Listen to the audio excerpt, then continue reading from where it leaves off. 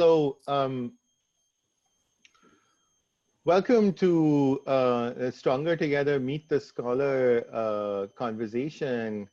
Those of you who don't know me, I'm Asim Kaul. I'm at the University of Minnesota, and I'm a member of the STR Executive Committee.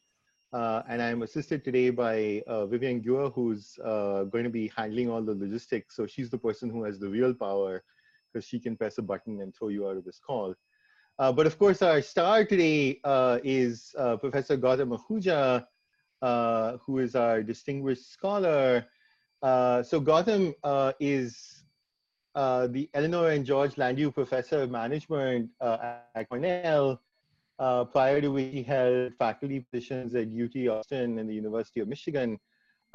University of Michigan being also where he got his PhD back in 1996, with a dissertation that looked at alliance networks and patenting in the chemical industry. A dissertation, I would add, that won, I think, every award imaginable, and a few that I suspect they made up just so they could give him an award. Like there's at least a couple of these awards I've never heard of, but you know.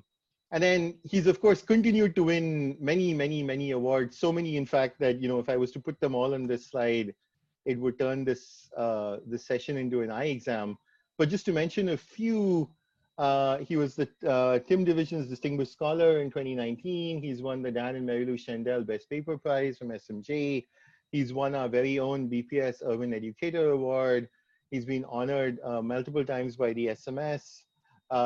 He, you know, shamefully only managed to achieve the #2 position in Business Week's most popular professors in America. And he was also honored by being asked to give a keynote at the Pravasi Bharatiya Divas, making him basically the non-resident Indian of the year.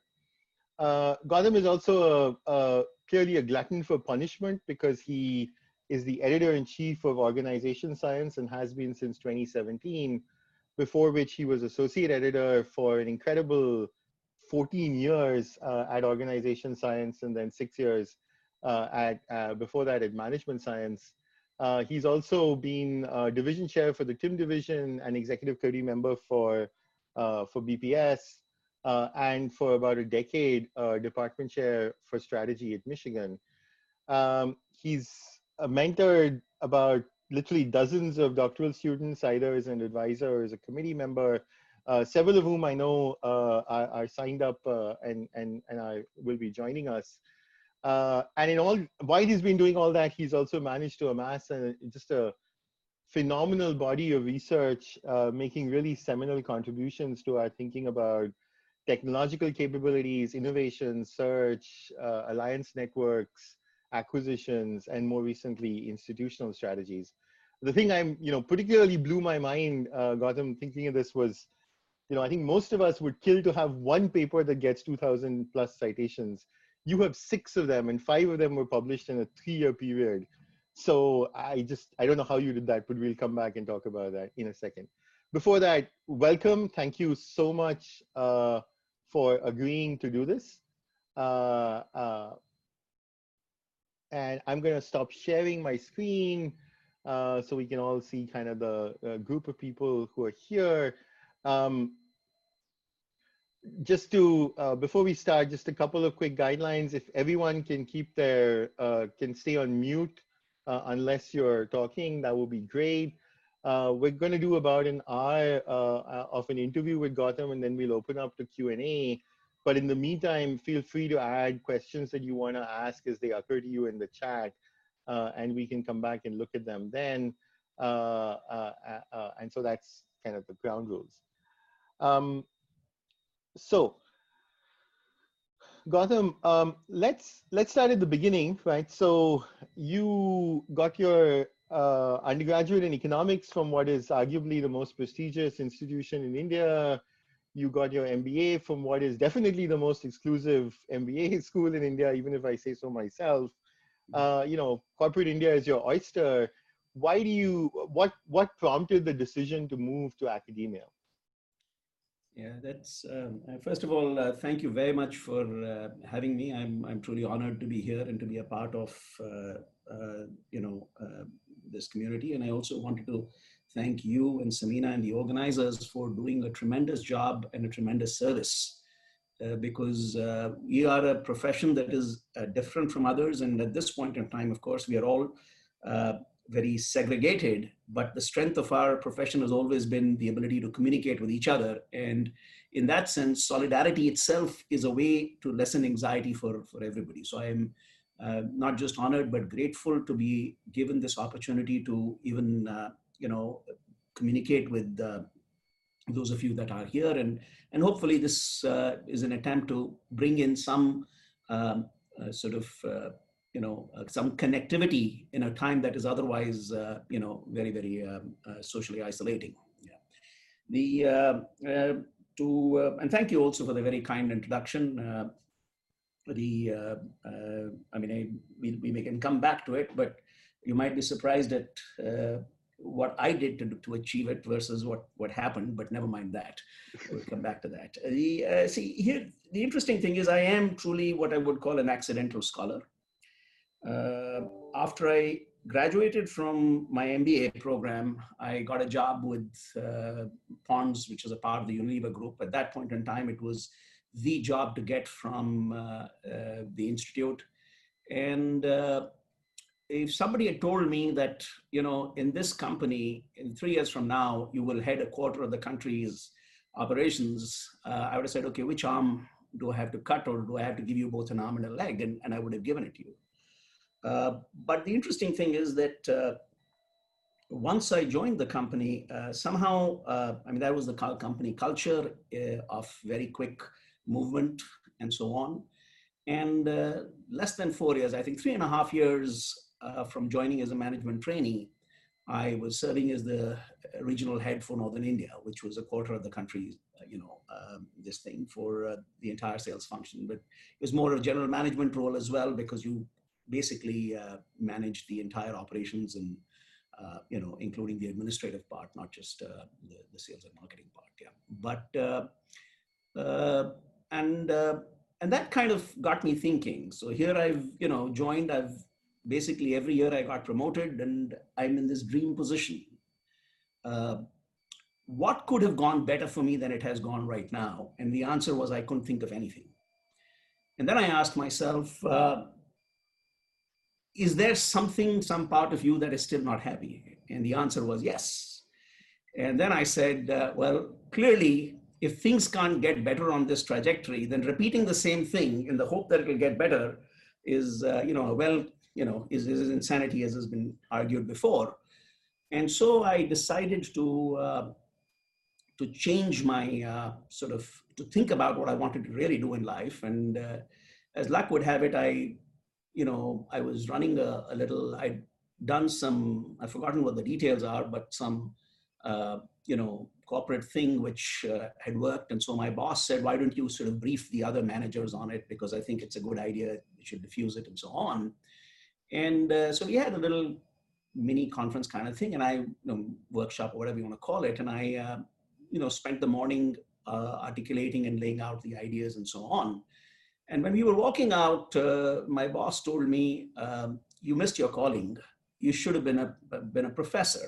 And what he didn't realize was that these words were falling on very, very fertile ground.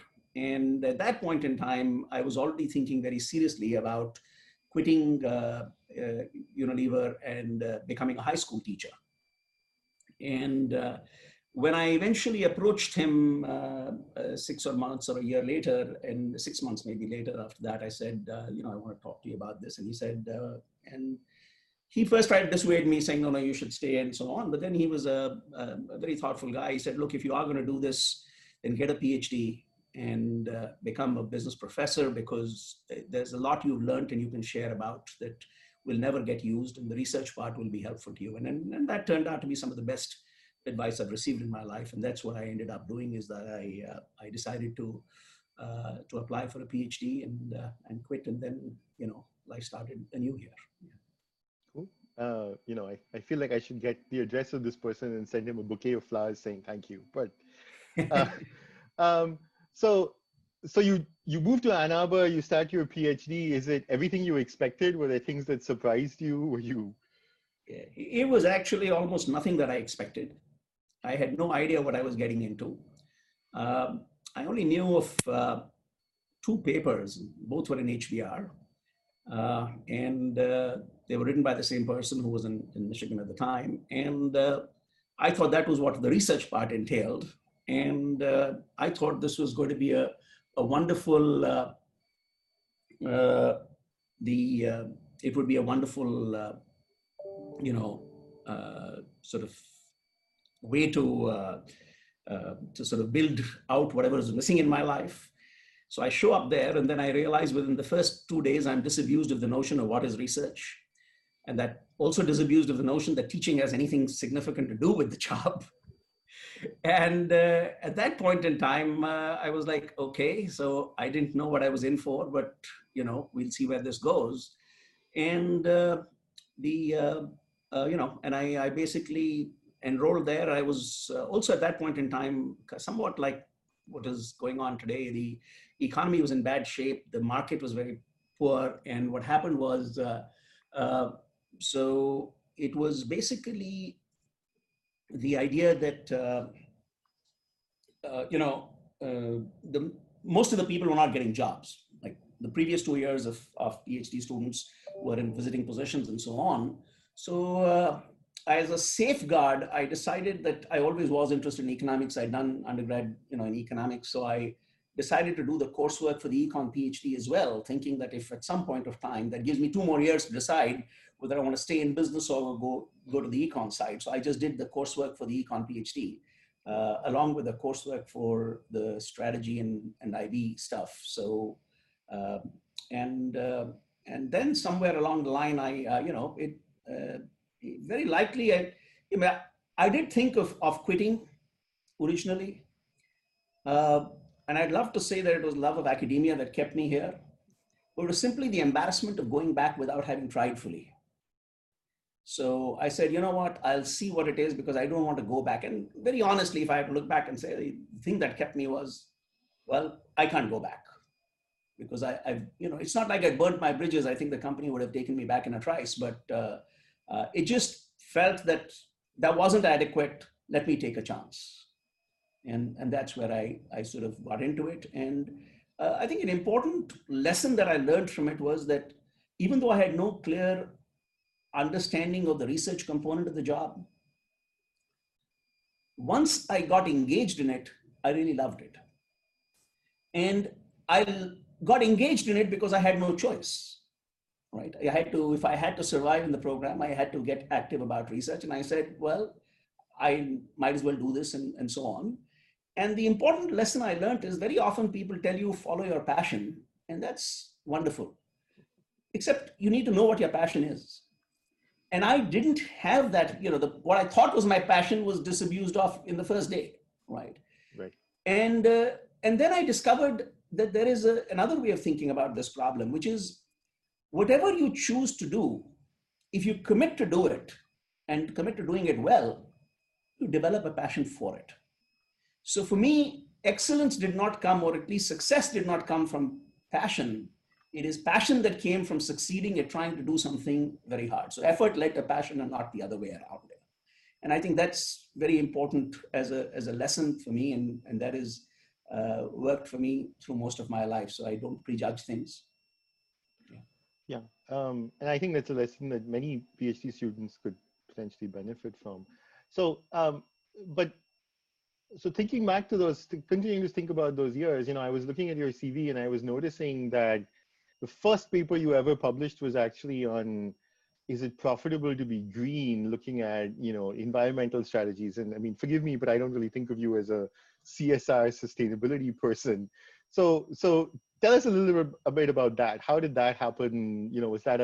Is it a dream deferred? Was it a step that you decided this is not where I want to go? Yeah. See, again, and this is actually very connected to the previous question. It actually, like everybody coming into a PhD program, you come in with a certain degree of idealism, right? This was a project that one of the faculty members there was very passionate about. And I got involved with it because it seemed like it would be very interesting. And it was it's appealed to me in a very visceral fashion. Okay. And so I started working on it, but very quickly I learned that it was definitely not fashionable, and it was definitely not sort of in demand. And being very pragmatic at that point in time, I said, okay, what is in demand? And sort of moved there. And there is a story that hangs there also, because I actually had a very, very difficult time in my PhD. I did the coursework just fine, even though it was kind of twice the load of, that I was expected to do. But that was something that, my prior background is, it kind of IMA kind of prepares you for doing large amounts of, algorithmic work. So as you know well, and that wasn't the problem. The problem was that I could not come up with a dissertation topic. Okay. So I spent about my first 2 years, sort of working on a couple of papers of this, that, and the other, and no luck on the dissertation really. I mean, I wrote those required papers for things, and the lit review was always excellent, and then it just went downhill very fast. Okay. My first year after the comps and everything, it just got worse. I was just running around in circles, and another 6 months passed. By now, 3.5 years had passed, and I still had no dissertation topic. And at that point in time, I actually physically fell sick because of the stress. And somewhere along the way, I started wondering whether I could ever make it through this program. At that point in time, a couple of things happened, and this is where chance sort of plays its role. We had a doctoral student, you probably know him well, is an eminent scholar now, Kulwant Singh, the National University of Singapore. He was in the PhD program a couple of years ahead of me. Mm-hmm. And he was always a kind of a mentor to me and, a good friend. And he saw me suffering and literally suffering. By the time I'm in like a medical definition of suffering at this point in time. And so he kind of took me aside and he said, look, why don't you work on this alliance thing? Okay. And, alliance and networks is the new hot area. I would have, if they told me to pick blue cheese, I'd have picked it. It's not like I had some passionate, burning desire to study alliances or networks. And so I started reading that literature and so on. And shortly after that was the academy meetings, and I went to the meetings, and I was walking through the hotel door, and I ran into Ranjay Gulati and Nitin Noria, who were working very actively on networks. And I knew Ranjay from my college days. We overlapped in college. He was a senior of mine, so they were very kind. And Nitin said, why don't you come, and I was they asked me what I was working on. And I said, well, good question. And so I didn't even try to put on a pretense of, I've got some great ideas going on and this thing. I just said, yep, like, this is where I am. And Nitin said, oh, you know what, let's go to my room, let's talk. And we went to, Nitin and Ranjay sat down, and then they kind of charted out and said, look, why don't you look at the performance implications of alliances? I mean, these things are all these things. We all are making these huge claims, but nobody's actually looking at that. So here's your research question. And so those two chance meetings led me to dissertation and then a research career. So the outcomes would have been very different, but for these two accidental meetings and the generosity of the people involved who actually bothered to, say, okay, what can we do to help you? And that was just wonderful. Yeah. And I mean, clearly, as I said, it turned into a really incredible dissertation, right? I mean, you won multiple awards. You published, I think, both of the papers from that in 2000, one in ASQ, one in SMJ, which I think both have like amassed, I don't know how many thousands of citations. What do you think? I mean, looking back, what do you think? I mean, of course, the sort of question is important. What else do you think contributed to the success of those papers? See, I think there were three things that I would, I'll put them in sequential order, though if you want to look at them in terms of impact, I think the order would be reversed, okay? Because I'll just go with how it happened. And that also should highlight how random this process can be in terms of, the difference between 6,000 citations or whatever it is that the ASQ paper has and whatever 2,000 odd that the other one has. And essentially not even getting published. So there is that randomness there. But the key thing is, so I think beginning with what I did was, having suffered through those 3.5 years, this was one lifeline that I was given by these three people. Okay, like any man who is drowning at sea, if you give him a lifeline, there is nothing else in the world he's going to hang on to. Okay, and I said, this is my one shot, my one chance. I'm going to give it everything I have. And so I went completely berserk on reading every possible, because that was always my solution to everything in life, was to read. And I read literally hundreds of articles in sociology, in economics. I'd never done sociology at all. Randomly, somebody told me you're becoming too much of an economist. So I randomly went and sat in on Martin Isroki's class, and then I was hooked, and that's where the networks part, came in, and I just read a lot. And the other part is that the econ PhD part, which I never used in the sense of, going on to to write an economics dissertation, turned out to be very useful in structuring the problem and thinking about it. It also turned out to be very useful with respect to the econometrics aspect of it and so on. But mainly it helped in, so the reading was from sociology, etc., and organization theory and strategy. The structuring came from economics, and the detail came from sheer fear, right? I had to do it well. And I will qualify that. It wasn't just simply fear. I will come back maybe if we get a chance to talk about what I call local and global ambition. I'll come back to that. But these three things together meant that I really tried to do everything very diligently. I also, which is practical use to hopefully others, is I pulled down the dissertations of several people, including Ranjay, Kulwant, etc., all of whom had done very well. And I used them literally as modeling tools. That's what I looked at, and then I did that. So I tried to deliver on that aspect of it. And that said, I think the impact really came when, one part is timing. The network thing was taking off, so there is that timing aspect also, right? So again, I had to give credit to the three people because they knew that. I didn't see that, they told me, and I believed them. That's all I did. On that side, the other aspect was that in this impact story, I lost the chain of my thought there for a second.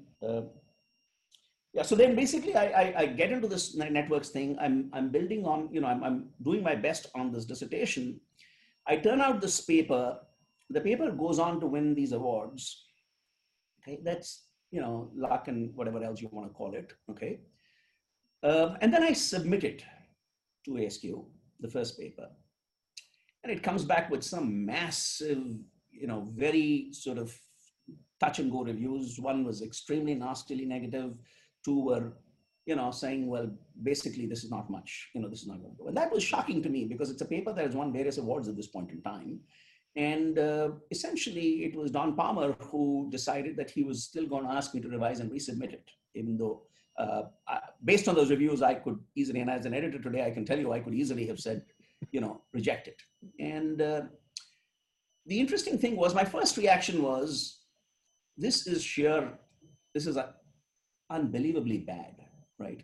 In the sense that, is it people taking it out on me because now I won these awards?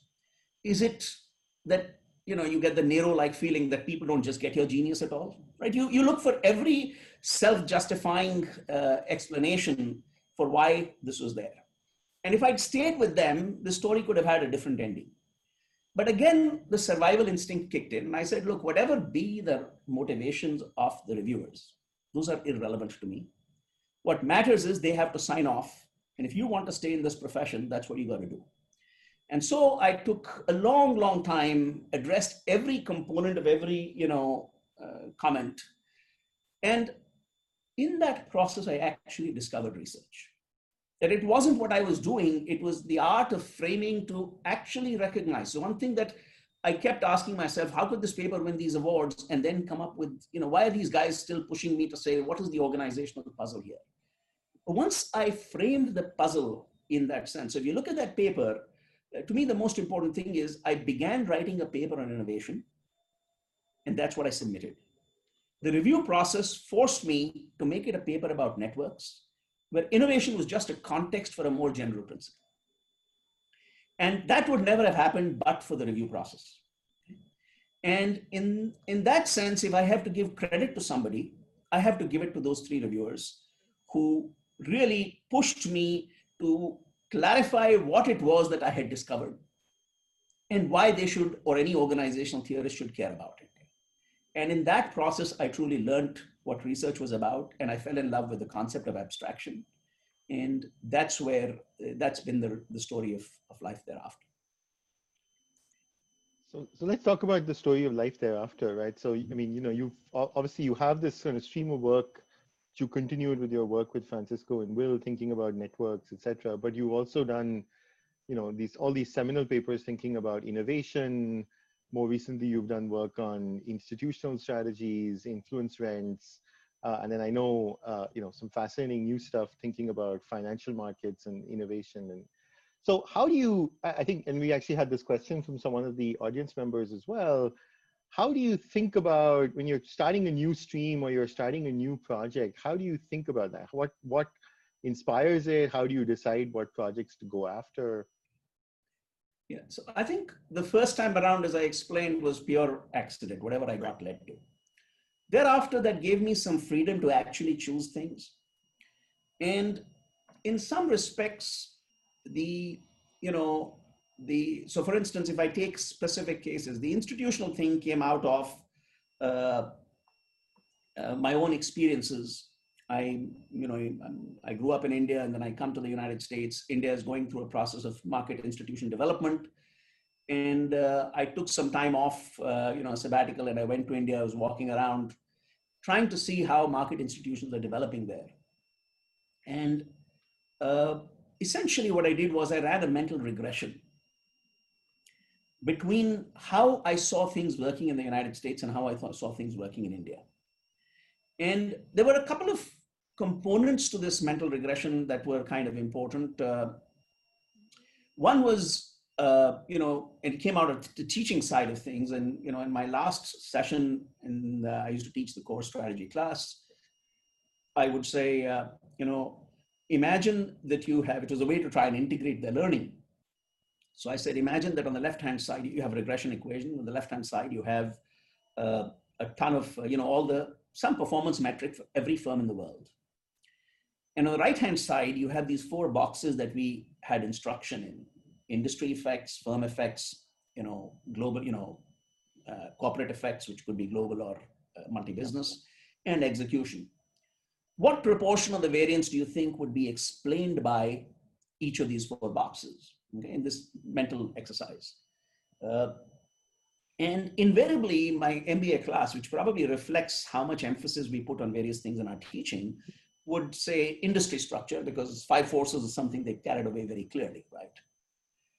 And then what I would do is I would put down a list of the top 50 companies in the world, or the top 500, distribution of the top 500. And something would immediately jump out. Remember, these were the mid-90s at that point in time, was that the United States and then Western Europe dominated these lists. I said, the question I have for all of you is, if geography matters for so little, if where you are matters for so little, why would these lists be like that? The observed distribution should be very similar to the, we're seeing that on the selection end, if you look at the success part, size is a metric of success. You see a completely different world. And that began an exploration into what I looked at as the institutional basis of competitive advantage. Okay? And a lot of the students told me that they actually found that class alone worth more than the entire course. Because I tried to structure the argument, and I usually teach 3-hour classes, so it's kind of you have the time, and I walked through, and that's when I realized that people simply, managers or people training to be managers, and subsequently I've learned managers of all types, simply do not give enough credit to the role of institutions or even understand it. And that's what led me to that, to that paper that I wrote, which was really a paper that was, it was an emotional sort of, if you think of something as a labor of love, that was probably the closest. It's one of the papers that is least cited amongst all my work, but it was one stream of consciousness, almost 80 pages long, because there were other incidents that happened also, which showed me that we make all this hue and cry about how you make more money. Yet the easiest way, or the most important way that firms make money, is by controlling the rules of the game. Right. And there were some very, very salient features of what I saw happening, which were very disturbing to me.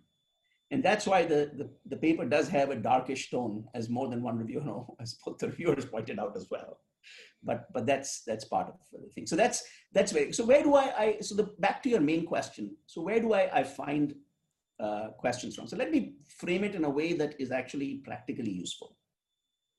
First of all, I do look at passions now, things that there. But remember, some of my passions are born simply out of expertise, or at least depth, if not expertise. I've looked at innovation and networks, so it goes there.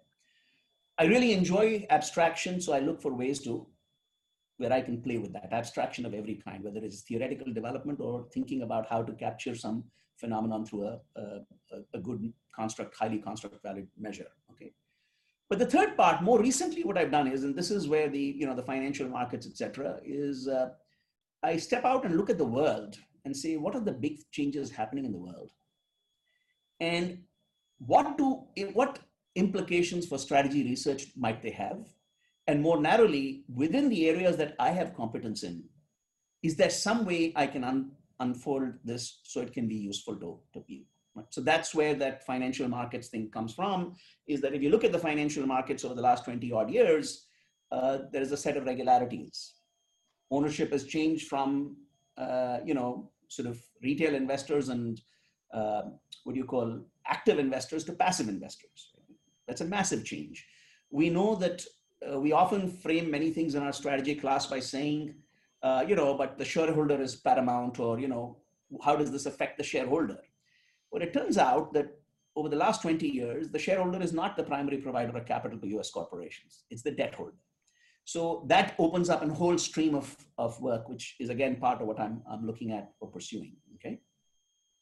So the idea here then is that we would, so 2 or 3 things. One, I look at problems in the world around me and see what can be a way that I can use. So alliances fits that pattern. It was something that is very current in institutions, fits that pattern.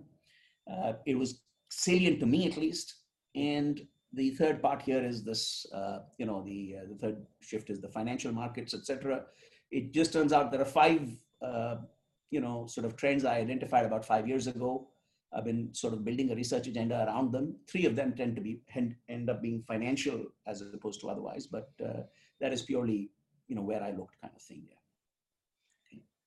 I want to go back to, the discussion. I mean, the story about the institutional strategy piece, and talk a little bit. I mean, since you're both a star researcher and a star educator, how do you think about the relationship between those 2 roles that we all, in some sense, play? How does teaching inform research? How does research inform teaching, etc.? Yeah. See, first of all, a notable thing about my research and teaching portfolio is that I have almost never taught anything that is close to me in a research setting. Okay. For 12 years, I served as chair of the Michigan Strategy Group, and therefore, as the chair, I was basically assigning myself residual, if the last thing that you know as a chair is basically what nobody else wants to do is what you're stuck with. So there were people who were willing to teach technology or innovation and so on and so forth. And nobody wanted to do a second class in strategy with all the old rehashed material from, the first class in strategy. And so that was my thing. And for 12 years, it kind of stayed that way. So the idea is purely as an exogenous, semi-exogenous shock, my research and my teaching did not have an overlap, right? So the question is, how would I, so I would serve as kind of a quasi-experiment of, one kind, which is how can they have an impact when you're not teaching what you're researching and vice versa. So I found that for me, the spillovers have largely been from research to teaching, but not in the sense of specific research findings. It's in the process of abstraction. So, and that I have found there is a market for. There is a market for it in the MBA classes. There's a market for it in the executive education. And there's a market for it at the highest level of CEOs. So I think the first thing I took away was this notion of abstraction. And how do I actually play it in the classroom is the following, is that cases can be discussed in two ways. One is that you have a very rich discussion, which leads to a perspective development and so on. And the other is that somewhere you eventually end up developing an underlying model from the case. So case selection is very critical to that. Okay. And I've done it both ways depending on the audience. But what I've found is that this ability to abstract, or at least this passion for abstraction, allows you to make that last call, which says to them, okay, I didn't just learn something about Tesla today, or I didn't just learn something about, GE today. Here is something I can take back and apply in a structured fashion to any problem I might see later on in life.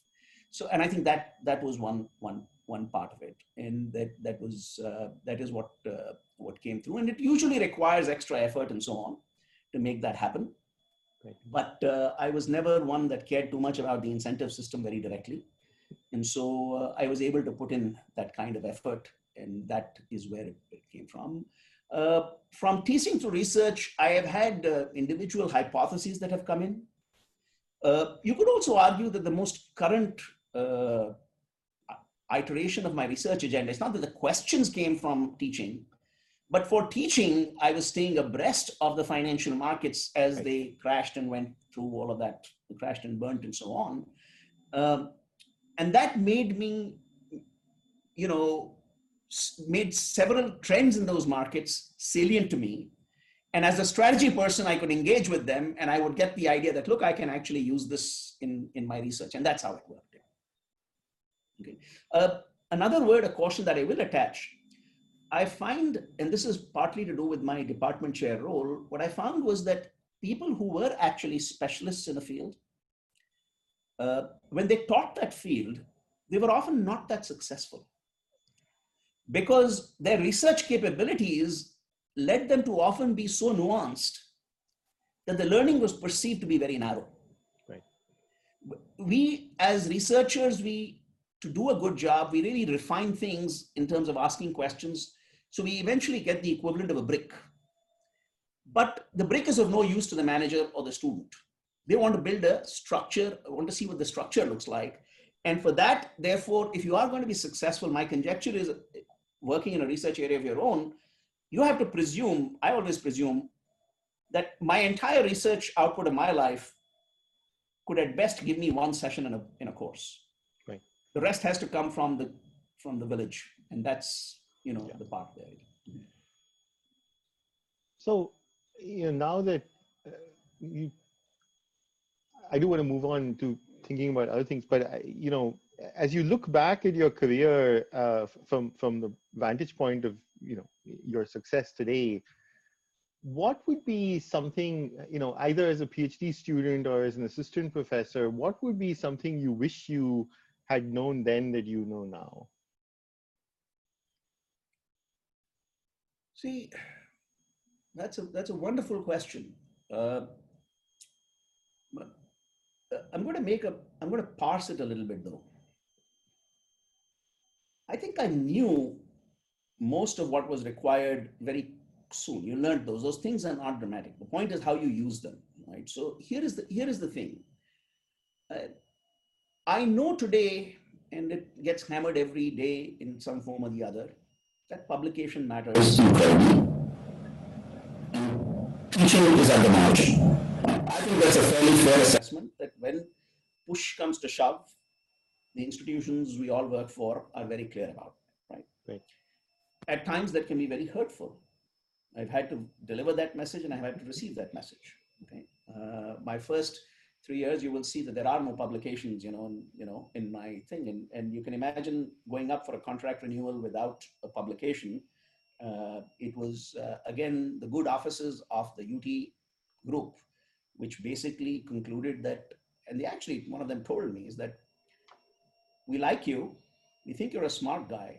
You work very hard because you're here, pretty much anytime, anywhere, anytime. In fact, to the extent that I was actually given the key to the department by the security guys because they figured that I would get to, I would be more likely to get to a situation faster than them. That was one of the most hilarious things in my life because people were supposed to lock the door before they left, the office door, and somebody would forget. And in the end, I would have to call in the guys to lock it.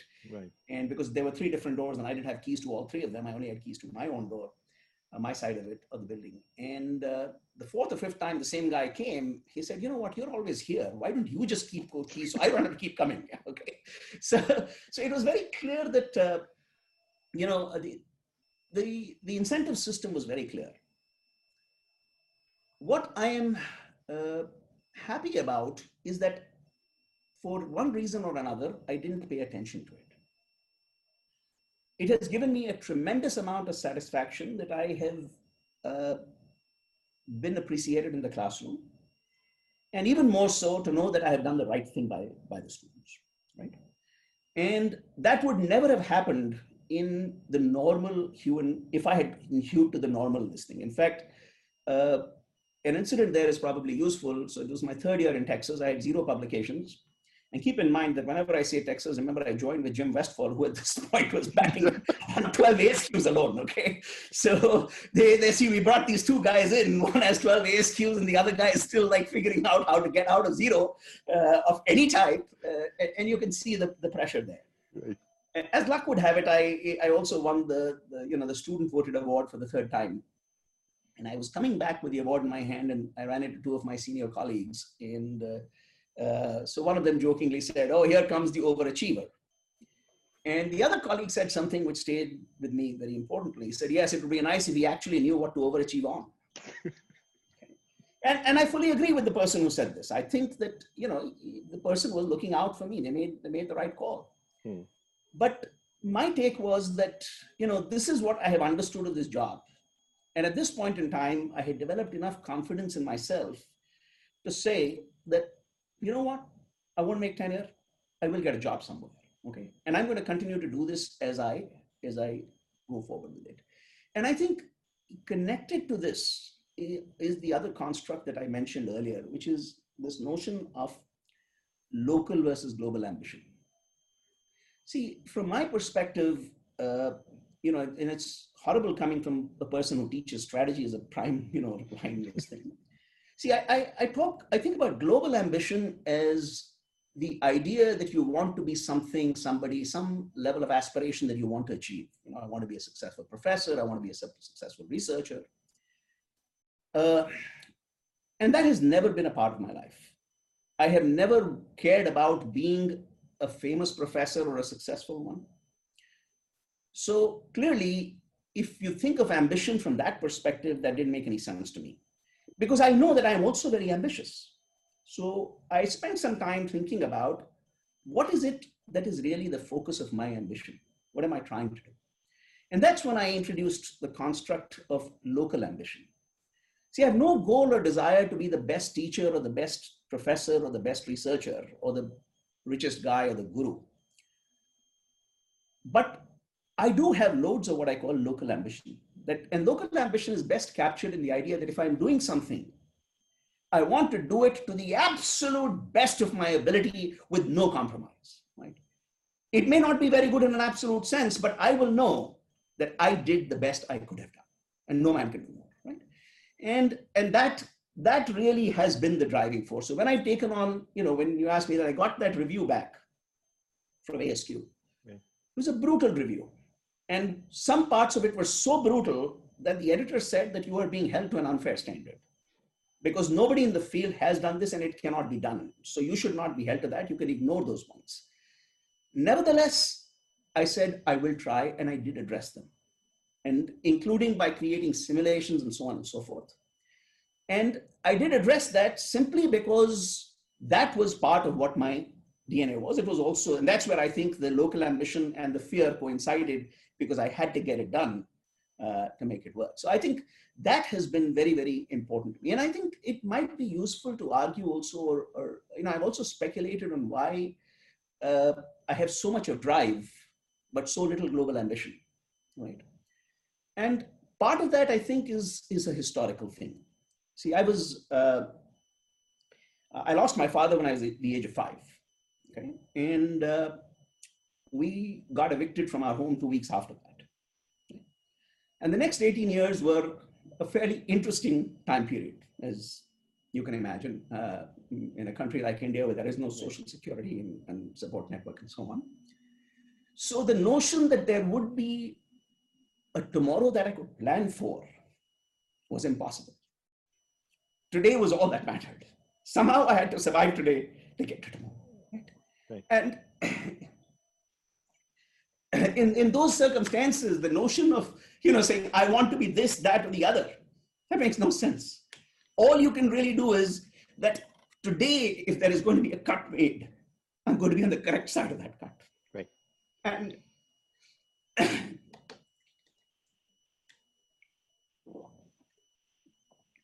And that's the part that I would really, share, is that you can't really control what the world does with you at the end. All you can control is what do you do to the world. And if you can do the best, at least you don't have a regret that I could have done something else. Right. Yeah, and I mean, I think your story, and thank you for sharing that. I think your story really speaks to the idea that, I mean, again, I would say this is actually a strategy thing, right? I think the idea that you pick the one thing you're really good at and you really sort of do that to the max, and that's how you actually achieve global success, right? Right? I mean, go back to Porter, right? This is kind of making choices and focusing on things, right? So thank you. So I want to switch gears a little bit, and I'm thinking a little bit about sort of your role as editor-in-chief at Organization Science, which obviously gives you a sort of unique vantage point on, if you will, the sort of flow of research in our field at this moment. What are some things that, sort of stepping away from your own research, thinking about the field, what are some things that you are, excited about, either methodologically or topic-wise or in any way? And what are some things that concern you about where the field is headed or seems to be headed? So I think I'll begin with things that I think are, really exciting and into the, this thing. And I only worry about, so I'm going to place a caveat first, because people will often read more. See, I have like 2 minutes to answer this question, so I'm going to pick a couple of things. Right. That doesn't mean that the other things are not important, right? At the margin, pushing forward knowledge is important in all spheres that we go. So I'm going to only say, here are a couple of big, broad theme areas, but that should not guide what you do. You should be doing what you are interested in doing, and that goes without saying, right? But I think that the entire world of, the obvious things seem to me the most exciting ones. The way the world has taken on a digital spin, it affects almost everything we do, right? And we've seen it in, the form of the protests and so on. It's affecting the social dimension of things. It's affecting business in 100 different ways. And much of what we know can be applied to those areas. And that yields knowledge. But a lot of what is possible, is something we haven't even thought of. So I think that exploration is a very important one. That's what drove my own departure from Michigan and coming to Cornell, is that the idea that I wanted to learn about this digital space and how it might interact with the world. And that those are things that are really very, very important. So I think for doctoral students starting out right now, this is an incredible time, right? Because first of all, they have the ability to develop what I call a digital approach to thinking, or a digital mindset. I don't have that. I don't think I can acquire it. I'm trying hard, but it will never be as good as those that grew up in this, right? So my best hope is to use complementarities, things that I know about and can help those that are more digitally oriented, okay? So that's one part of this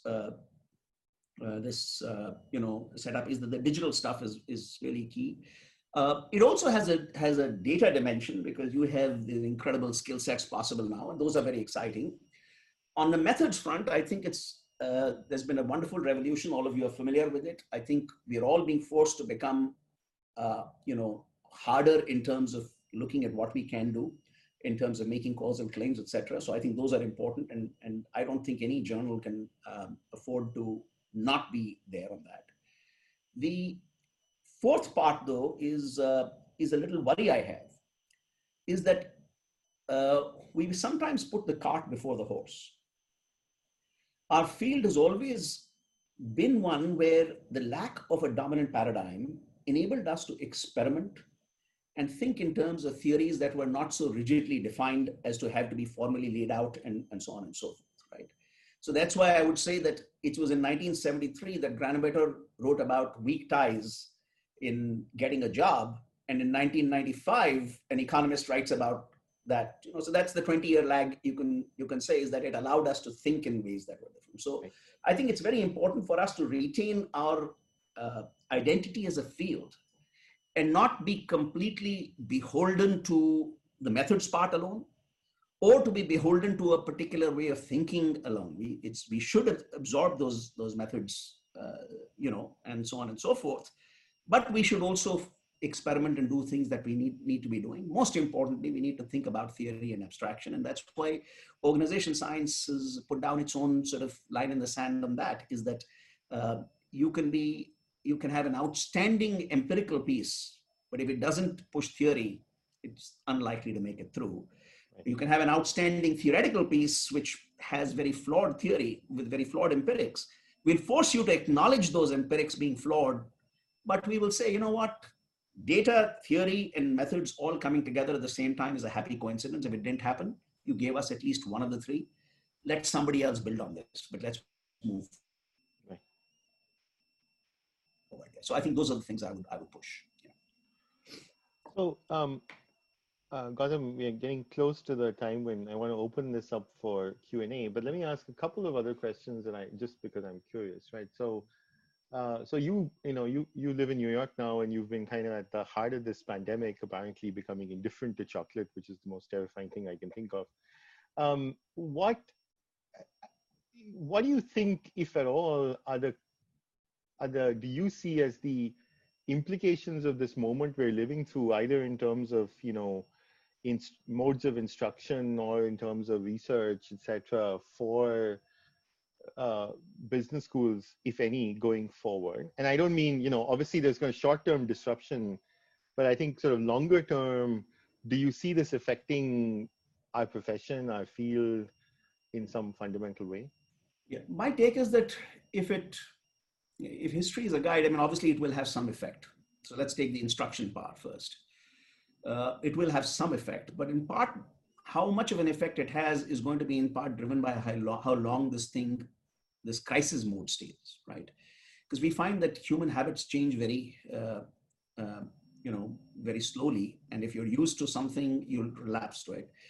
We're also learning through this that there is a value to what we would call, in-person interaction. That it is not just about pure learning, it is about the context of learning, it is about the human aspects of learning, and it's about the social process of learning also that makes education important. Right? And that serves to me as a kind of, I think that going forward, to some extent, some stuff will move online. The most sort of basic stuff in the sense that that is algorithmic, right? You can have a video and that does the job. But increasingly, if you have to think about about creative and conditional sort of thinking, that is where you would expect a change in the emphasis. I strongly suspect, though, that the economics of business schools and universities are going to be very significantly affected. So there will be a shakeout, and that will be a problem. But clearly, I see some composition changes, but for the most part, I actually expect that a lot of what we did will change in how we deliver things, but not in a massive way. We will still be there, and we will still be. So I think these calls that the university is now done for because you can have one person teach everybody, it doesn't work that way. Right. Human nature doesn't, the human beings don't function that way. So that's one part of it. From a research perspective, in the short run and in the medium term, I expect that it'll have a negative effect in one way and a positive in the other. And the positive is that it gives us something to study. All our colleagues here love shocks. So, well, we've got the mother of all shocks here. And you can see, and I can see as the editor, that the papers are flowing in on the shock, yes, like nothing is tomorrow. But I think in a deeper sense, we do have a problem because innovation or knowledge creation is a fundamentally collegial, collective, collaborative exercise. And to the extent that we stay away from each other, that is going to be affected. The second thing is productivity is going to be affected negatively in this as in every other business in the world, because a large part of what we do, we cannot do with the full force of our energy, because part of energy is diverted. The prospect of death may focus the mind, but it also is scary, right? Samuel Johnson, I don't know if he had lived through the plague, but he might need to change his statement a little bit there. But the other part of it is that this kind of, the collaborations that we are looking for, I mean, they don't happen, but the productivity also declines because we're being forced to do things that we are not good at.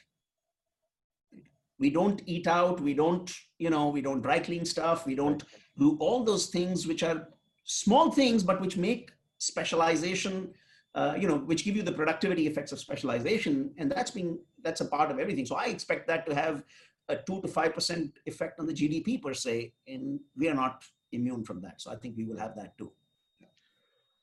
So last question before we open it up for Q&A, and this is actually more Samina's question, but I know she'll fire me if I don't ask it. So, Samina, you likes to ask, who is your outside, and I'm going to caveat this with outside of research, outside of, our field, who is your favorite writer or your favorite book? So what do you find kind of inspiring to read?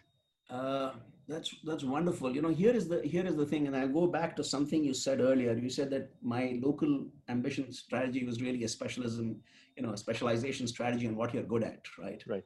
So there are two parts to this that I will tell you. The first is that through the first 27 years of my life, I read an average of multiple books a day, maybe 3 books a day.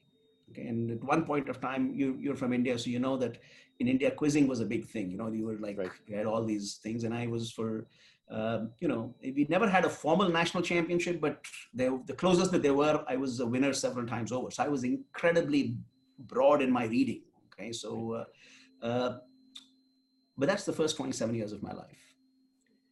In the last 20 odd years of my life, since I joined academics, I have practically not read anything.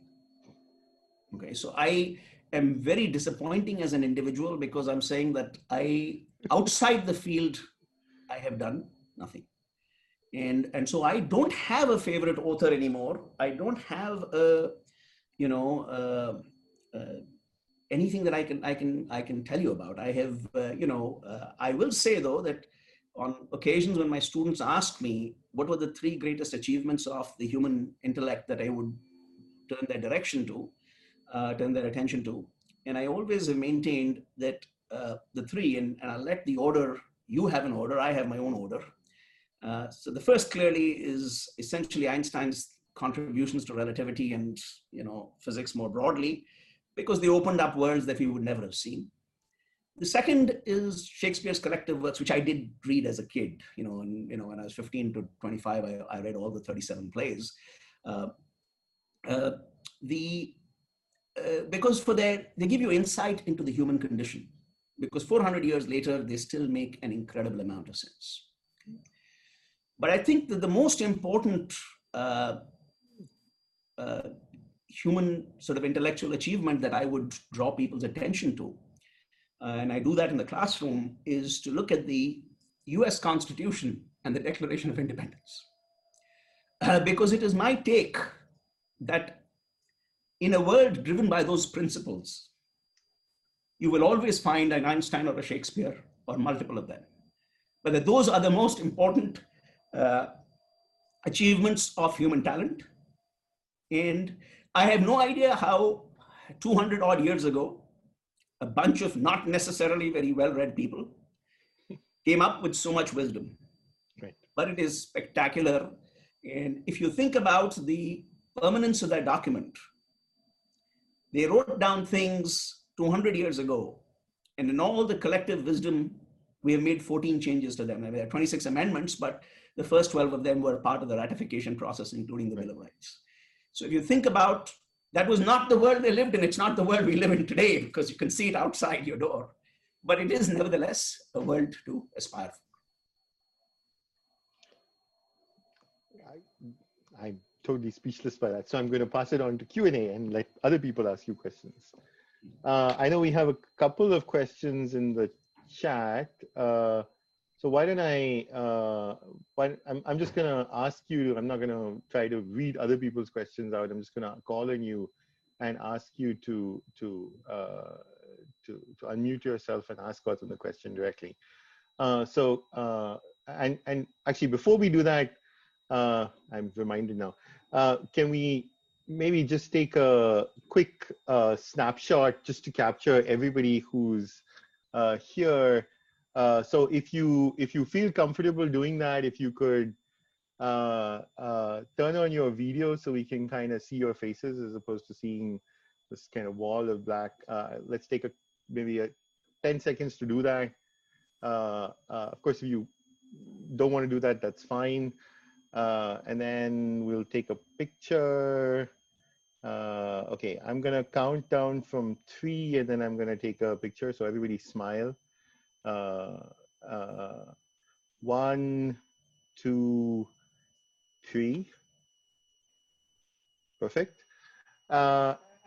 Okay. So then I'm gonna call on people in the chat to ask questions. You can also, if you want, raise your hand and I can call on you on there as well. So either of those options is fine. But I'm going to start with, I'm just going to do this in order. So I'm going to start with Carolyn, who had a question about research in social networks. Carolyn, you. Yeah, I'm here. Hi, everybody. So I'm in my first year of PhD, so I'm just starting my journey. And I am interested to know where you see the future of social networks research is going, or what are the prominent areas to look at in social networks research, because that's the area of my interest at the moment. And I would just like to get it right the first time. Thank you. See, here are a couple of things. One is that, remember, you want to pick a research topic. Most research has sort of an S-shaped curve. It starts off slow and then topic areas, and then publications come in and then it suddenly takes off and it's the hot thing and then it sort of cools down. And it's kind of important to see that within the strategy and organization theory field, social networks has exploded for a long time now, okay? However, I see that this can be like, we have in the technology strategy arena, you can have a succession of S-curves. To my mind, the existing or the available now infrastructure of technology allows us to map the concepts of social network theory with digital traces of people's lives that we would never have had before. There is work on that, but a lot of it is still very, very, documentationally, it's like, it's not using the full power of the theory or the approach.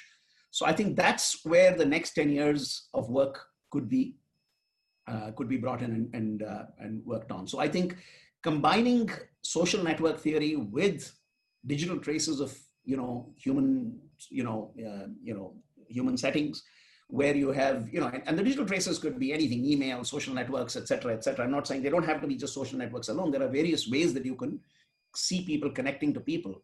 So I think that is a very, very important part of the thing that you could look at there.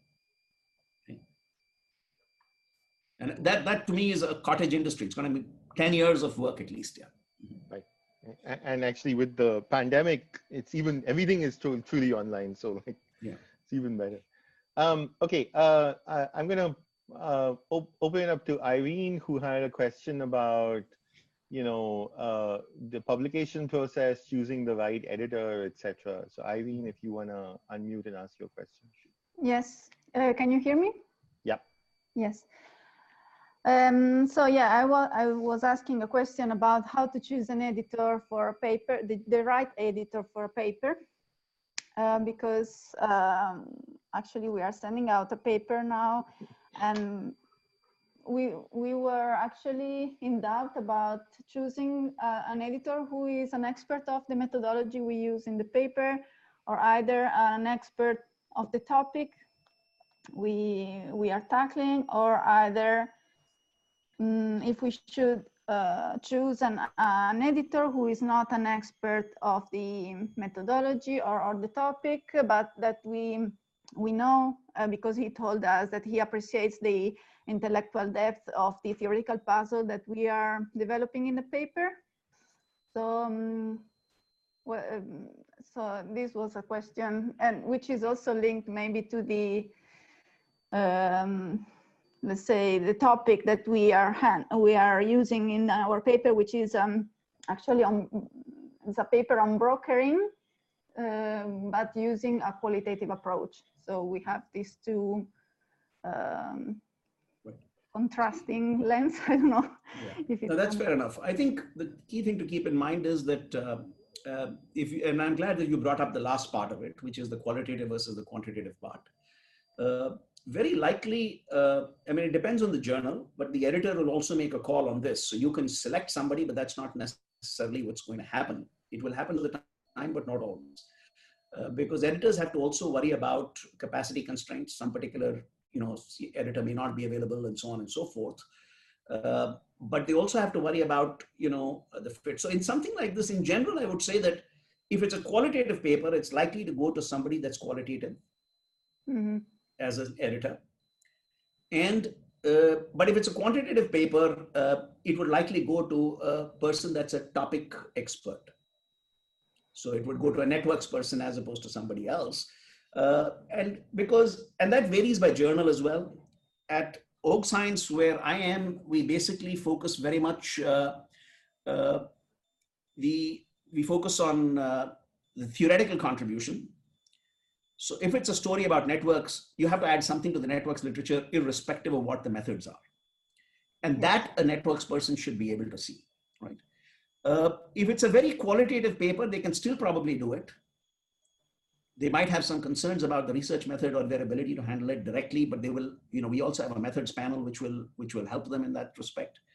But again, the core idea will be, what are you contributing to theory, right? So it depends also on the journal, but at least for Oak Science, the theory or the topic will dominate over the method. Okay. We have a research methods panel. If I get a paper on a topic which I'm not an expert on, methodologically, I can reach out to one of those experts and they can give me their opinion. But what contribution the paper makes is still my judgment, right? I have to evaluate that. Okay, thank you. So I'm going to actually change the order a little bit, since we are talking about journals and framing and contribution. Deepak, you had a question about framing papers for research. So you want to just ask that? Sure. So hello everybody, and first of all, thanks to the organizers for organizing this session, and thanks to Professor Ahuja as well. So I'm from Temple University, and I'll be beginning my third year very shortly. So I work with Professor Vivek Tandon, and he kind of swears by Professor Ahuja's knack of kind of framing these questions, framing the questions as well as paper in a way that it actually sounds journal quality. So I just wanted to learn or maybe understand how to build that skill and use it in my. Yeah, Deepak, that's a very, very difficult question to answer in especially in a short format. But the general technique I have used is I step back and say, theoretically, what do we know about this topic? And by that, I say, I look at the 3 papers that would be closest to what you've done. Okay. And I say, theoretically, what have those 3 papers contributed and how do you build on that? And then I ask myself, is that a sufficient contribution? How is it connected to that? And that's how the framing occurs, is because your paper should appear as the natural next step of the ladder of knowledge we are climbing, right? And that natural aspect means that your literature review doesn't have to be 40 papers. In the end, I want to know what are the 3 papers closest to what you studied, irrespective of whether they look like what you did or not.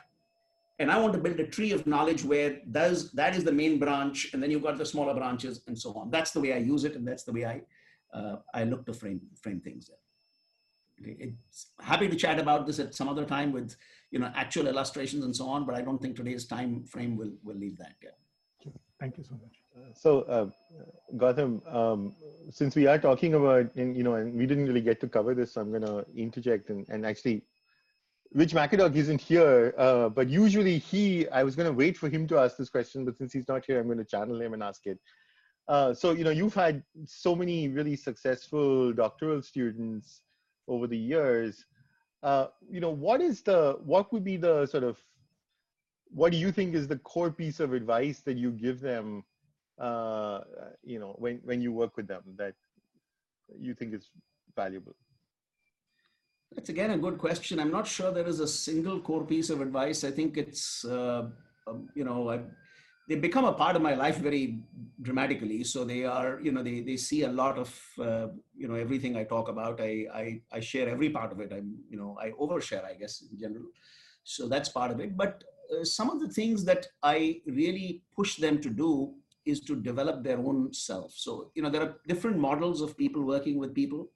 Sometimes people will say, okay, I'm working on this and you join me as a doctoral student and, you work with it and then you write your dissertation and then we'll write papers together from that. My model is different. They're always welcome to work with me on what I do, but I want them to work on their dissertation on what they are interested in and develop that separately.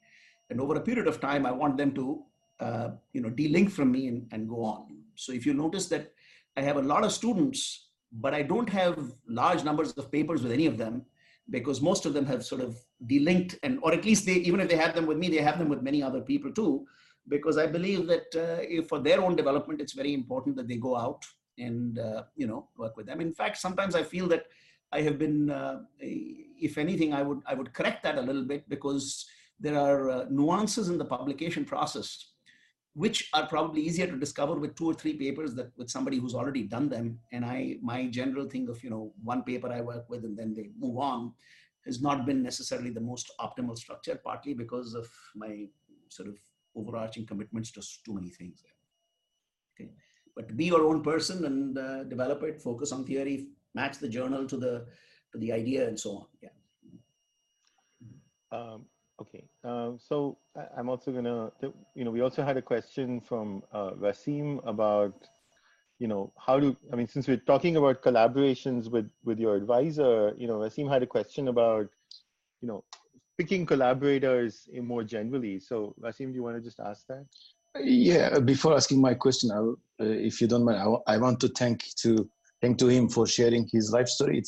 I'm really touched by it. It's not just a success story, it's like a survival story. So as junior researchers, we are also trying to survive. So, and collaborations are really important. And I want to ask what would you recommend in terms of collaborators' choice, in terms of dealing with collaborators? So for instance, should we go for more senior researchers, or should we go someone like us? So what would you recommend indeed about collaborations in general? Yeah. See, I throw out a couple of thoughts there. I mean, obviously this is very highly conditional on the person and their research agenda and so on. you will see that I have almost always collaborated only with my doctoral students. That's simply the largest, almost completely the bulk of my collaborative work.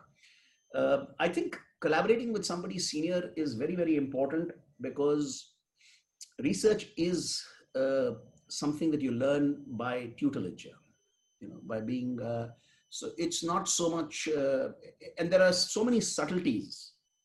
So that process is still full of tacit knowledge. So the back and forth of the papers is very critical. So you do something, then your student does something, and then the student comes back to you. So I think in that sense, working with somebody who knows that field is very important as a collaboration.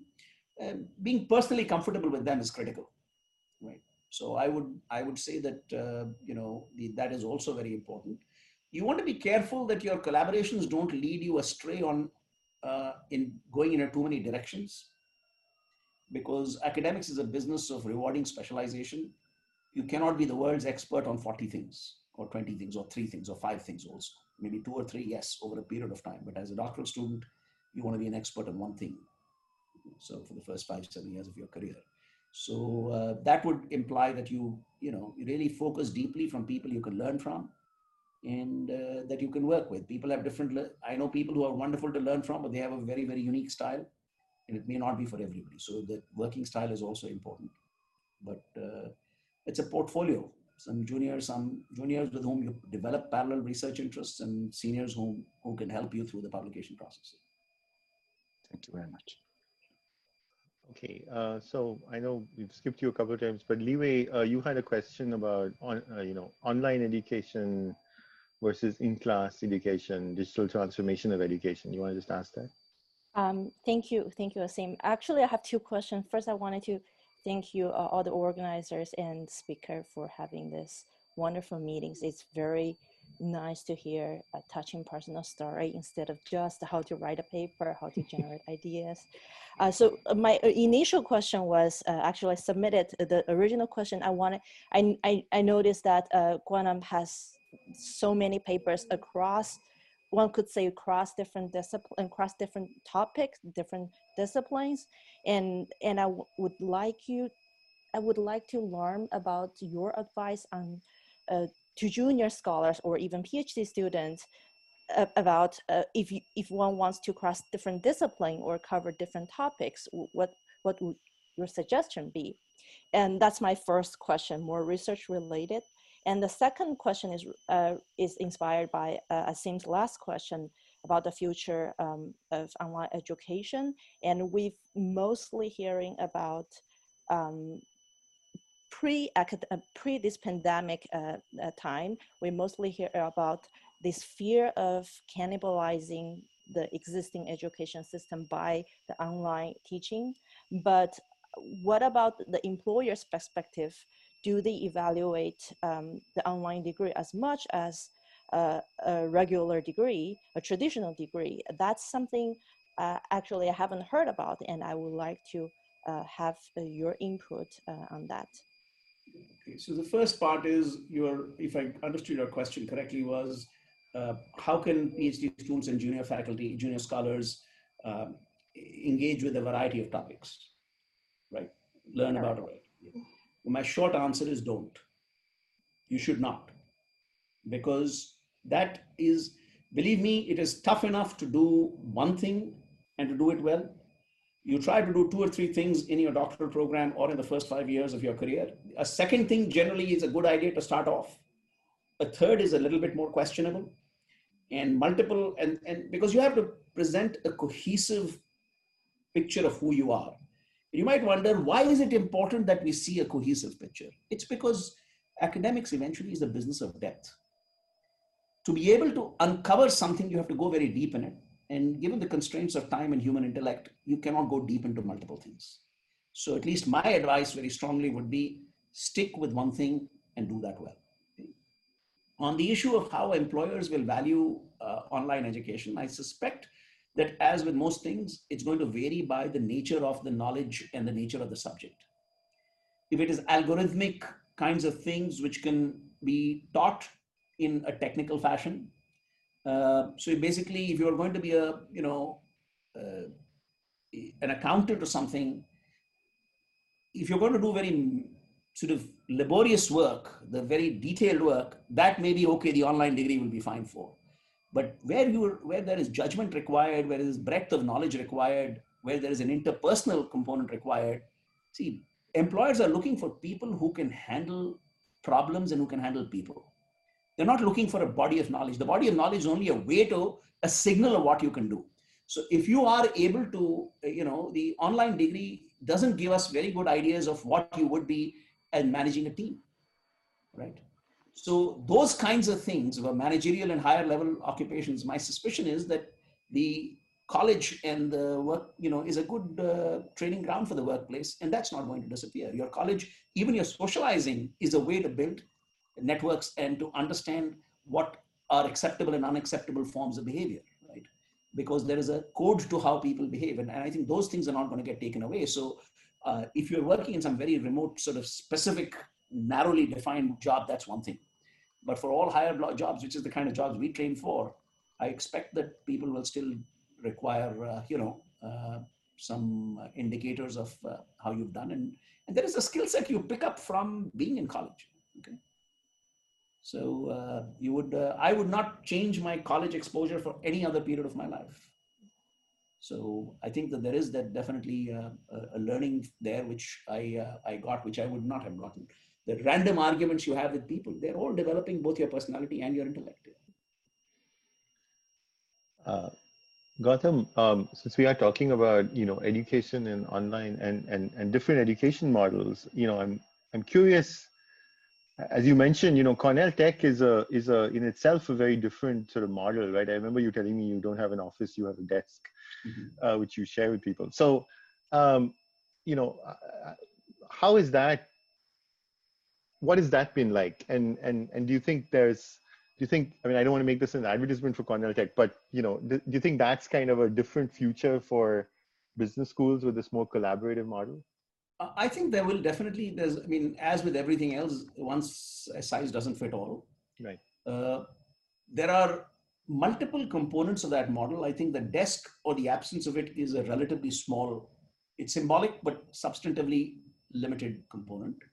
My take is that the core value proposition of Cornell Tech is bringing together computer scientists, business people, the training process. So there's both a selection and a treatment effect. The selection effect is the people we have a tech MBA, but the people who are selected for it are different from how we select our regular MBA people. At the same time, there's a treatment effect because we also offer a computer science degree and a connective media degree and so on and so forth. And a certain part of the project work, which is real actual work for companies and startups, is done together by cross-functional, cross-degree teams. So you have to have a computer scientist working with a business school person and vice versa.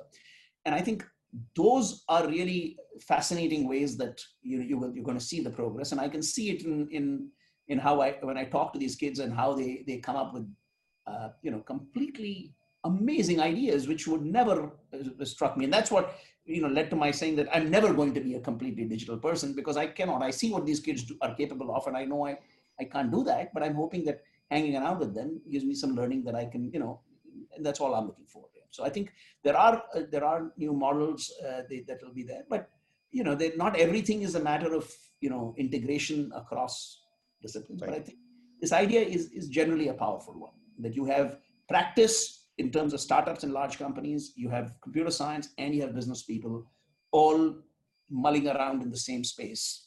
And that, I think, is a wonderful new model for at least some part of the economy.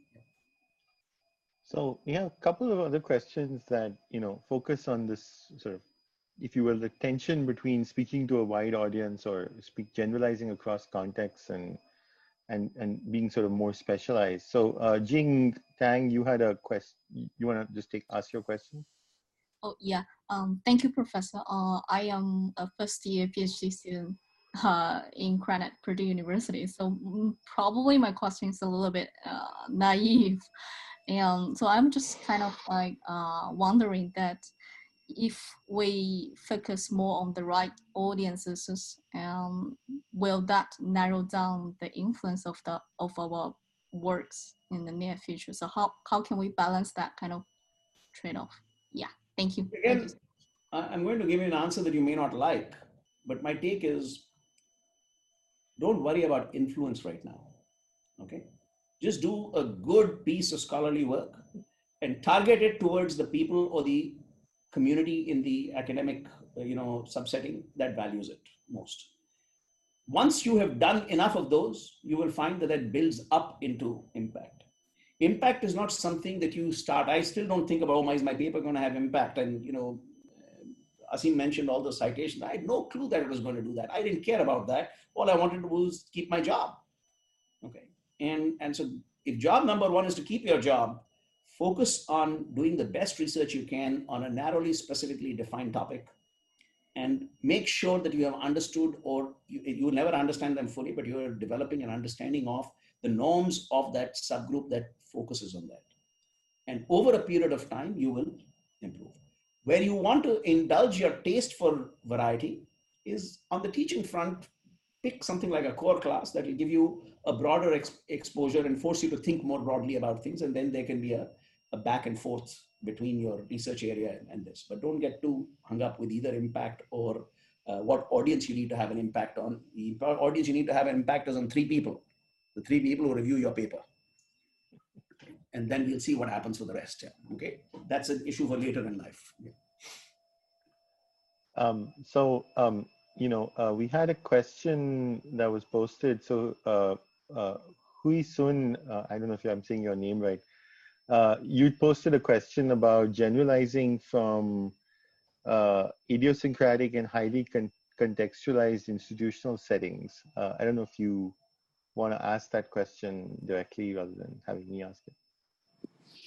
Yeah, so sorry, I'm working from a device. I don't have a video. So yeah, so I think when I asked that question, my thought process was institutional processes are so important, but at the same time, it's very difficult to generalize across contexts. And as you said, abstraction is one of the core components of research. So I wonder how you address these issues. See, abstraction is not necessarily only in generalizing. Abstraction means that you go and understand even a very narrow process or a very narrow slice of some organization or some function, but you characterize it in conceptual terms. Okay. So what I mean by that is that when we look at innovation, patents are a measure of innovation, but how you connect innovation to patents is a conceptual exercise, right, in a given setting. So I think that's what I'm referring to when I say that you need to have this passion for abstraction, which is that if I'm looking at patents, think about what it means for innovation more broadly and so on, but you don't have to generalize to very broad things itself. It has to be very narrow in terms of what it actually proves. But how you come up with that measure is kind of, it can give you benefits of abstraction. So for instance, here's one which I was just chatting about with a co-author yesterday or day before. The construct of technological preemption is a very narrowly defined product. It's like basically you file a patent or patent thickets, etc., that we talk about. Now, right, you file patents in an area which prevents others from, sort of, or at least dissuades others from inventing in those areas because they worry about patent litigation and so on. A very simple, even though it seems like a very measurement-oriented thing, how you conceptualize and measure it is itself an exercise in abstraction.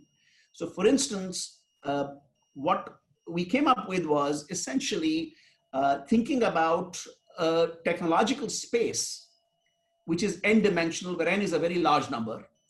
And then we're saying what preemption means is that the thicket means is that you have managed to squeeze all the mass in that space to a very small set of dimensions, right? And it turns out once you abstract it like that, now the thing is, how do you map this on? Well, a simple way of mapping this on is to say that every citation in a patent is a separate dimension of knowledge. Now you have an infinitely or very large n-dimensional space, but now you can use algebra, which says that the spanning vector in a space, which is the minimum number of dimensions in which you can express the matter in a space, can be a metric of preemption, right? Because it's saying that even though there are all these things, most of it can be compressed into a small thing. So notice that's abstraction. It has nothing to do with the theory of, generalizing to many other contexts, but it's this idea of being able to think in these terms. That to me is what I mean by abstraction. Abhi, you had a question. You want to ask that? Sure. Hi, everyone. Sorry, I'm in the middle of a move, so I'm not going to show you my apartment, which is filled with boxes. My question was, since you said you moved away from environmental sustainability and CSR type work, is there any interest in returning to the topic, and how do you see the future of that topic, and if you have followed it? Thank you. I think this is a different time and age, and definitely there is a lot of value in work of that kind. And I think you can see that kind of happening. In fact, if you're interested in looking at it right now, just imagine what the pandemic is doing to our pollution scenarios, because we no longer go to stores to buy, and we're paranoid about how that could, things could be carrying germs inside. Companies are responding with all kinds of packaging, right? And that pollution that is going to emerge from all this packaging is going to change the world in a bad way, no matter what happens, right? So it's a very real problem, and becoming, with much more important. And I think it's a lot more legitimate as a topic today than it was when I looked at it. So I don't intend to return to it simply because I don't have enough time or bandwidth, not because I don't have interest. I have had to discipline myself a lot because as my reference to my quizzing days would tell you, I routinely studied every damn thing in the world that I could think of, right? I would spend time in a summer where I said, I'm going to go through Shakespeare's plays, and I'm going through the quantum mechanics, and I'm going to go through British history, okay? So that's the way I was before I got into academics. But now I'm saying, you know what, that's fun, but I need to do what I need to do. And so I think that this is a topic that's going to be very, very, important. So I would all power to you. I'm just not going to engage in it because I've been left behind by the conversation now. And I have difficulty enough keeping up with the conversations I'm in. So Gautam, we started the conversation by mentioning, I think this is a time when, especially I think for PhD students and for junior folks, it's been, really stressful, both with the pandemic, but I think also with, the protests, with the, as someone whose favorite reading is the Constitution, I think I don't want to make this a political forum, but I think there's quite a lot of assaults on that, and assaults on immigration and things like that, which have been troubling to those of us who are immigrants. Do you have any, words of hope for people, as someone who's, survived a lot in his life? See, I think that's a wonderful question, and I'm going to break it up into two parts. The first is words of hope, right? And I worry about those because clearly I think that there is a pendulum, and that pendulum swings back and forth. And the human spirit has always found ways to sort of bring it together, because eventually there is one path that doesn't lead to very good outcomes and another path that does. And you can temporarily go from one to the other, but in the long run, you have to look at the pros and cons in a more positive way. And I have confidence in my fellow men and fellow people across the world that they will make that happen, that there is fundamental decency and self-interest here which will drive that. But there's a wonderful line which President Obama has used in the past, but which draws from people even before him, which says the arc of justice, eventually it may be long, but it bends in the right direction. So I think that principle captures it. But for now, I think an important second aspect of it is that the arc may be long, but you have to live it on a daily basis, right?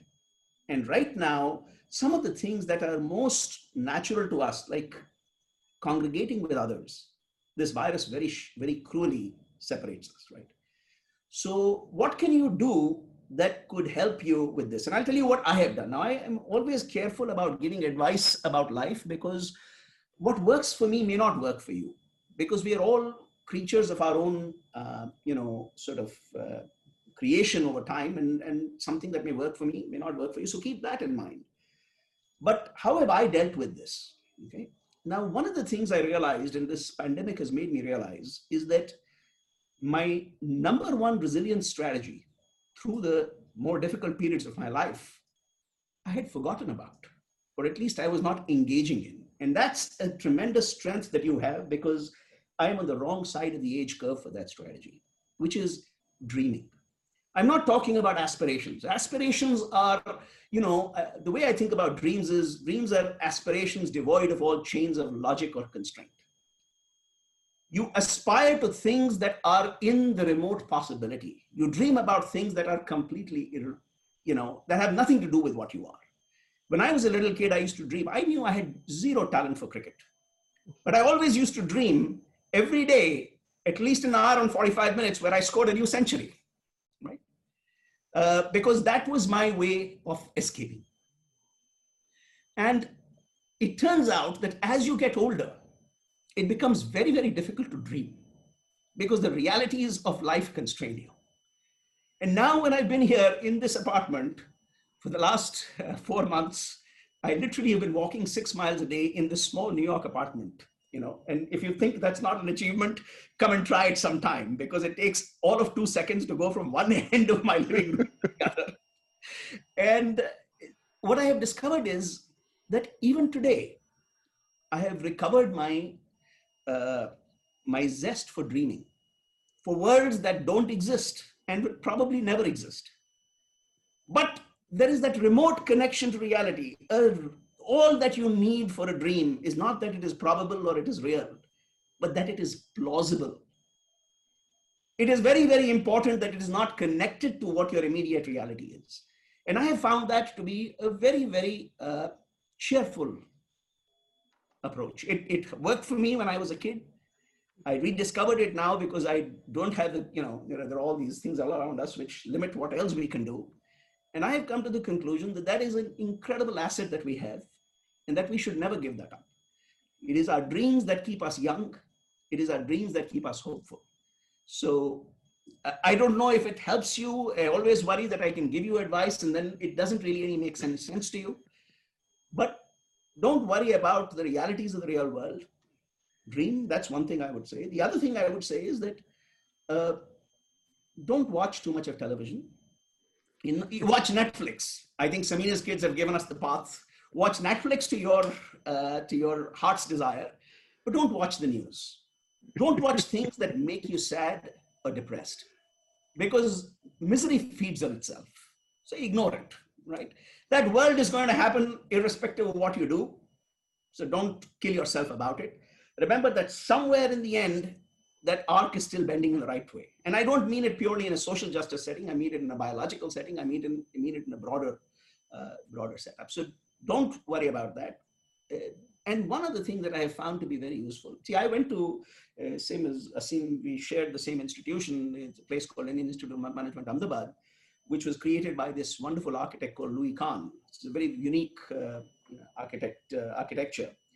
He has this wonderful line, which I have always found very inspiring. He says, as an architect, he says, even a brick wants to be something, right? And how have I interpreted it? What I have interpreted it as is people around you. We live in a world of people, right? People around you want to feel good. You want to feel good. One of the easiest ways to feel good about yourself is to do good for somebody else. It doesn't matter who, because that increases our self-esteem. It gives us confidence. Confidence gives us hope, and it gives us resilience. So the more isolated you are, as this virus is making us, the more important it is to think of acts of kindness that you could have done or would like to do for others, or simply be nice to somebody, and that itself will make you feel better. At least that's true for me, and I would wish the same for you. Yeah. Well, I was, as second greatest achievement would say, we are such stuff as dreams are made on. I am gonna dramatically lower the tone of this conversation by handing it over to Samina, who is now going to ask you a bunch of silly questions about favorite dessert and other things. Samina, all yours. Well, Gautam, you've made me feel better because I continuously dream of joining NASA and going to space. So I'm going to hold on to that dream. Absolutely. No matter what. Okay. Just so you know, on the plausibility front, even now when I dream, I play innings, cricket innings, except that now my dreams are more about if I played for my club, what would happen. But I still dream. I actually go through ball by ball. Okay, so it is one of those things that I no longer can dream to be a test cricketer at the world level, which is what I did when I was 18. But it is still useful. So yes, NASA is a good one. So I actually have one serious question, and then I have some fun questions. But you mentioned your childhood, and I always wonder this about everyone: was there someone that was pivotal during your childhood in directing you or inspiring you? I think that very clearly, I mean, that is the easiest question in the world for me to answer. It was my mother.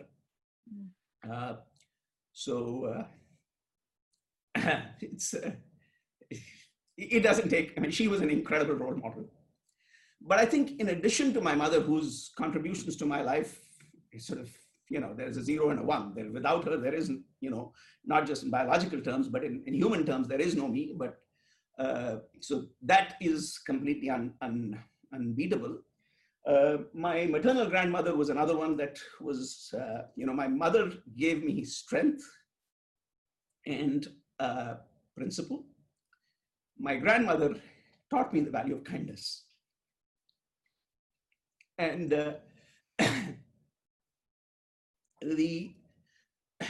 I guess the third part that I would push for is the school that I went to, which was St. Columbus, which was run by the set of Roman Catholic priests who were incredible in their ability to not look at people in terms of what side of the rail tracks they came from. And they had so many lessons of value that even today, I've never lived up to them, but they do goad me to do better things over time. So I think those would be the three. Yeah. Well, I think many of us are adding you to our list of people who are inspiring us to remember to be kind as well. So I did have 2 fun questions. Because sure, absolutely. And I'm sorry about this. It's just that, like with everything else, my mother is in India, I'm here, and you can imagine how this would be. So. Yeah. Oh, absolutely. So we've asked everyone, what is your favorite dessert? Everything. I did not get to be this size by refusing dessert. But if I had to pick one, I can't actually pick a single one, but I'm very, very fond of Indian desserts. And the sweeter they are and the more unhealthier they are, the more I love them. So I really love all kinds of rasmalai and malai chops and things like that, and even barfi and so on. So another, well, probably it's saving my life, but that I'm not getting them. But another effect of the lockout, of this quarantine. There are some good side effects of quarantine. Yes, yes. For those of you who don't know, these are all desserts that are all saturated in butter and then like soaked in sugar water. So, you can't go wrong with sugar and butter. So exactly. Absolutely. You've probably traveled the world, Gautam. What is your favorite city? What is my favorite? City. Town, city in the world. City. Oh, I guess I never thought I would say this, but I always thought Ann Arbor, Michigan was going to be my answer till the day I die. But New York City has made its impact on me. I remember the first day I taught a class in the city, one of my students came up to me and asked me how long I'd been in New York. And I said, she said, how do you like it? And I said, I just came in yesterday. And her words turned out to be prophetic. She said, Professor, this is a city that forces you to love it. And I have learned that it is not for all the normal reasons. I don't see shows. I don't eat out very often. Basically the only city thing that I use is I walk around, which I love doing, and that's wonderful. But what I have found is that there is a zest for life.